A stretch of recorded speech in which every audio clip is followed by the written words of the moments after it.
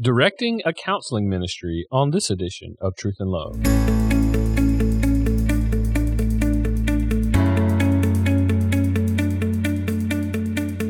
I'm Dale Johnson, and you're listening to Truth and Love, a podcast of the Association of Certified Biblical Counselors, where we seek to provide biblical solutions to the problems that people face. This week on the podcast, I have with me a dear friend, Ernie Baker. So grateful for this brother. Ernie's been married to Rose, and the Lord has blessed them with 6 wonderful children, 11 grandchildren. He has the privilege of serving the Lord at First Baptist Church in Jacksonville, Florida, as the pastor of counseling, supervision, and equipping. In addition, he's had the privilege of chairing the online undergraduate degree in biblical counseling at the Master's University, serving as an adjunct in the graduate program in counseling, and as director of training for overseas instruction in counseling. He's the author of Marry Wisely, Marry Well, also a booklet, Help, I'm in Conflict, and Help, Disability Pressures My Marriage. He's also contributed chapters to 5 other books and written a lot of journals and magazine articles as well. Ernie's certified with us here at ACBC.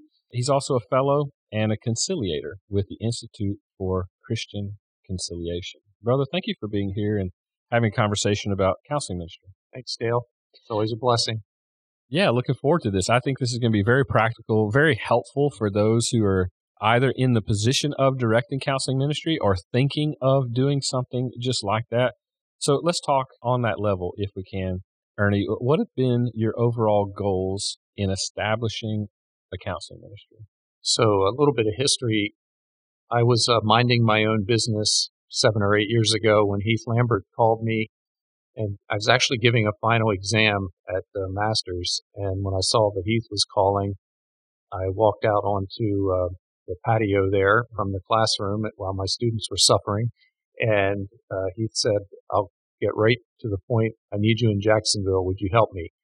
And so Rose and I had already been praying about how could we go to a local church and help a local church do what we were teaching in theory in the classroom at Masters. So that was a main motivation for going and helping Heath at First Baptist. And when we went, the church had been an integration counseling ministry.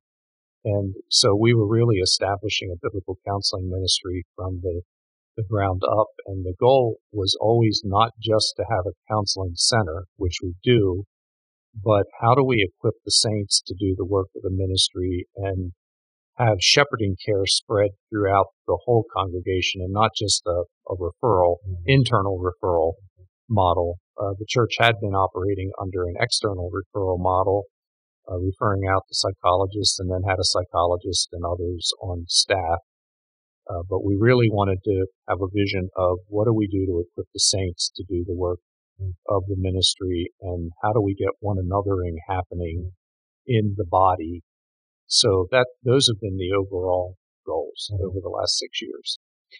I think as people hear that, most people would say, man, that's exactly what I want. And sometimes they may jump into counseling ministry and they try to achieve those things, but there are some necessary portions that have to be done in order to make all of that run well. There are some logistical things that have to happen. We have to think through the process of how does a person get from out there to in here for us to be able to care for them. There's a way in which that happens. And some of the ways that you set up a counseling ministry is through proper policies and procedures and those sorts of things. So to talk for just a second about how you've used policies, procedures, protocols in a significant role in your training and organization. We've been really concerned about making sure what we do well because of the model that we wanted to be for our family as Southern Baptists, so the SBC. We want to really be a model for doing things well. And plus the days we're living in are really serious days with counseling issues. So it became really obvious to me that we just can't fly really early on. We can't fly by the seat of our pants, and we can't just let everybody do what's right in their own eyes. Every staff member handling issues different from one another. So we put a lot of effort into writing a policy manual, policies, procedures. We have 16, 17 basic statements on common counseling issues. What do we believe about divorce and remarriage? What do we do what do we believe about counseling minors, and trying to get the whole staff and our lay counselors unified on why we think the way we do. And then even more serious issues like crisis marriages or domestic abuse, we've come up with protocols to get the whole team unified, what forms need to be filled out. We live in a litigious culture, so we want to make sure we're protecting. We not only love people, but we love the ministry. So we have to protect people in the proper ways, and we have to protect the ministry in proper ways. So loving people and loving the organization of First Baptist Church. So that meant we had to get it organized. Mm-hmm. So we have a whole policy procedures manual that we ask all of our counselors to read, and we're happy to share it. Mm-hmm. So, well, I'm going to ask you for that address. I've read through some of these, and I'm just telling you, I think that they're very, very helpful. You guys have thought through a lot of these. Some of the policies have been encouraged by cases that you've had to work through and think through biblically. I think this would be a huge help for them. So where can they find those things, Ernie? Well, we don't have it online. I don't want to, maybe in the show notes we can put an email address or something. No, we can definitely do that. I do think they would be helpful just in categories for people to think through that maybe they've not encountered a case like this or like that, whatever that might be. And I think those things would be very helpful. We also have state laws in there, just some of the common Florida state laws, and Georgia, because we've had overlap between Florida and Georgia. We've had some of the most common things that our counselors need to know about legally, we have that included in our manual. That's great. Now, we also have to remember doing ministry is pouring ourselves out. If you think of Jesus and the description of him in Philippians 2 and what we're called to be as we live selflessly for the sake of another, preferring others, counselors do that. How do you think about caring for your counselors well? And then, how do you do oversight with so many cases that may come through a counseling ministry like that? So the Lord has blessed us by the grace of God. We've grown. I think when we first went there, we had something like in the high 20s of a caseload, and we had a backlog of 3 months of cases. We're now running, I haven't checked recently, but it wouldn't be unusual to have 100 to 120 active cases, and not all of them are coming through the counseling ministry, and we now have 40-some people counseling. So what that means practically is I can't keep up with all those cases. So we've structured the ministry so that every 3 to 5 counselors have what we call an advisor. And then I meet with the advisors to keep up with what's going on in the cases. But one of the questions I always ask the advisors is, how are they doing spiritually? How are they doing emotionally? And we try to be careful with the caseload too, of how many they're managing, which is an interesting question, and how many cases any individual counselor should handle at a time. So I try to check in with them spiritually, and then I ask them to be checking in with their counselors just to see how they're doing, because it is a draining ministry. And I speak from experience of just what the early years there and being one of the only certified counselors there, and the intensity of the cases, it definitely was having a residual effect. So I want to make sure we're taking care of our counselors well and managing how many cases they actually have. I think that's so wise, Ernie, because in our eagerness to do ministry, we can find ourselves spreading ourselves too thin. And so, man, I think that's so wise. Let's think about this in relation, not just the counselors that have been trained, maybe they're certified through ACBC, they're working with you guys, but you have other ministry staff. So you're not encouraging just counselors to do this. You're encouraging your ministry staff to do this. So what role do the other ministry staff play in the overall counseling ministry? How does that work? So because of what we believe about pastors being shepherds, we believe every shepherd should be involved in counseling ministry. So it would be an oxymoron to say that there's a pastor who's not doing soul care. It just doesn't make sense biblically or philosophically. So we have all pastors involved with soul care, which means we want to make sure they're really equipped. So every pastor on our staff has finished ACBC certification or is in process of finishing ACBC certification. And in fact, every ministry staff member, so we have some female full-time ministry staff members, and they have all become become ACBC certified. And thank the Lord, not all cases now are having to come through the counseling center because these other pastors have become equipped. They're handling within their departments, they're handling their own counseling now. So it used to be an internal referral model. If somebody had a marriage case within the adult education department of the church, it got referred to the counseling center. Well, that's not happening as much now because the pastors are shepherding their own people within their ministry, and we are training the lay leaders within those ministries how to do lower level care so that it doesn't fester and become a counseling center issue. Man, that's so great. And multiplied ministry, and I love that, how you're breaking it down into different spheres. You're going to touch more people that way as well. Now, I can see this happening, Ernie, where people are listening, they're excited about what they're hearing from First Baptist Jacksonville. They get on your website, they look, and they see, man, this place is massive. It's such a big church. They have so many resources.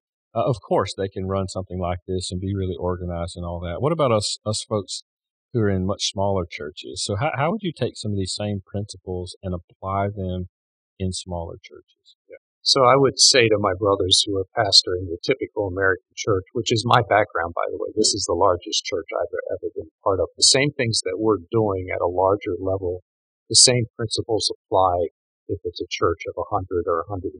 And I would say to my brothers who are pastoring a smaller church, I know you have a hard time imagining doing this, but you've got to take the time to equip the saints to do the work of the ministry and not just be doing it all yourself, and be praying for people that you can pour your life into and equip.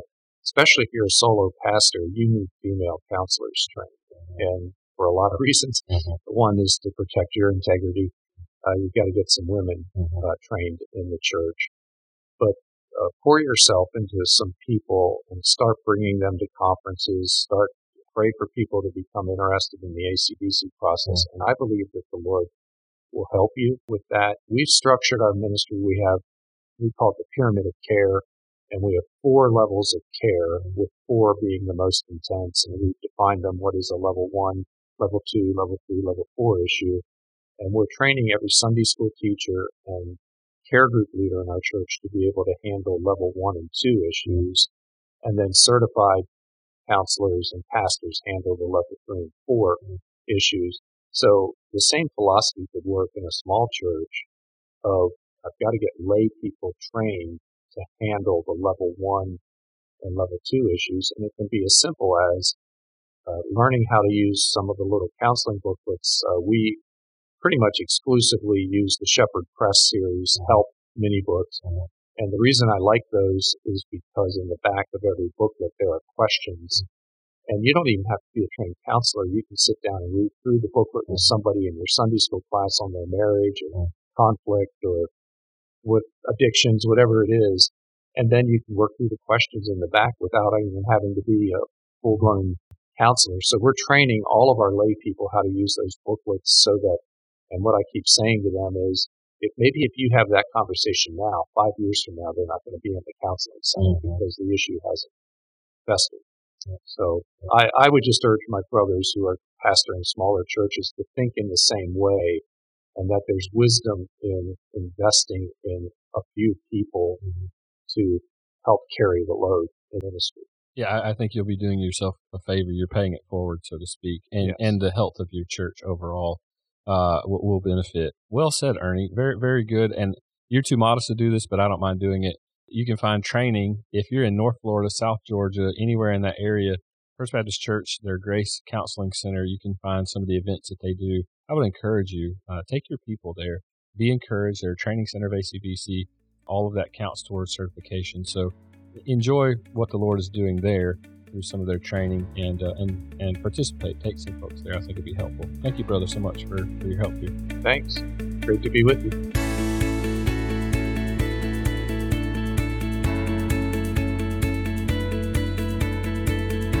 You're listening to Truth in Love, a podcast of ACBC. One of the more frequent questions that I receive is questions related to our topic today about counseling centers wanting help, wanting direction on policies and procedures.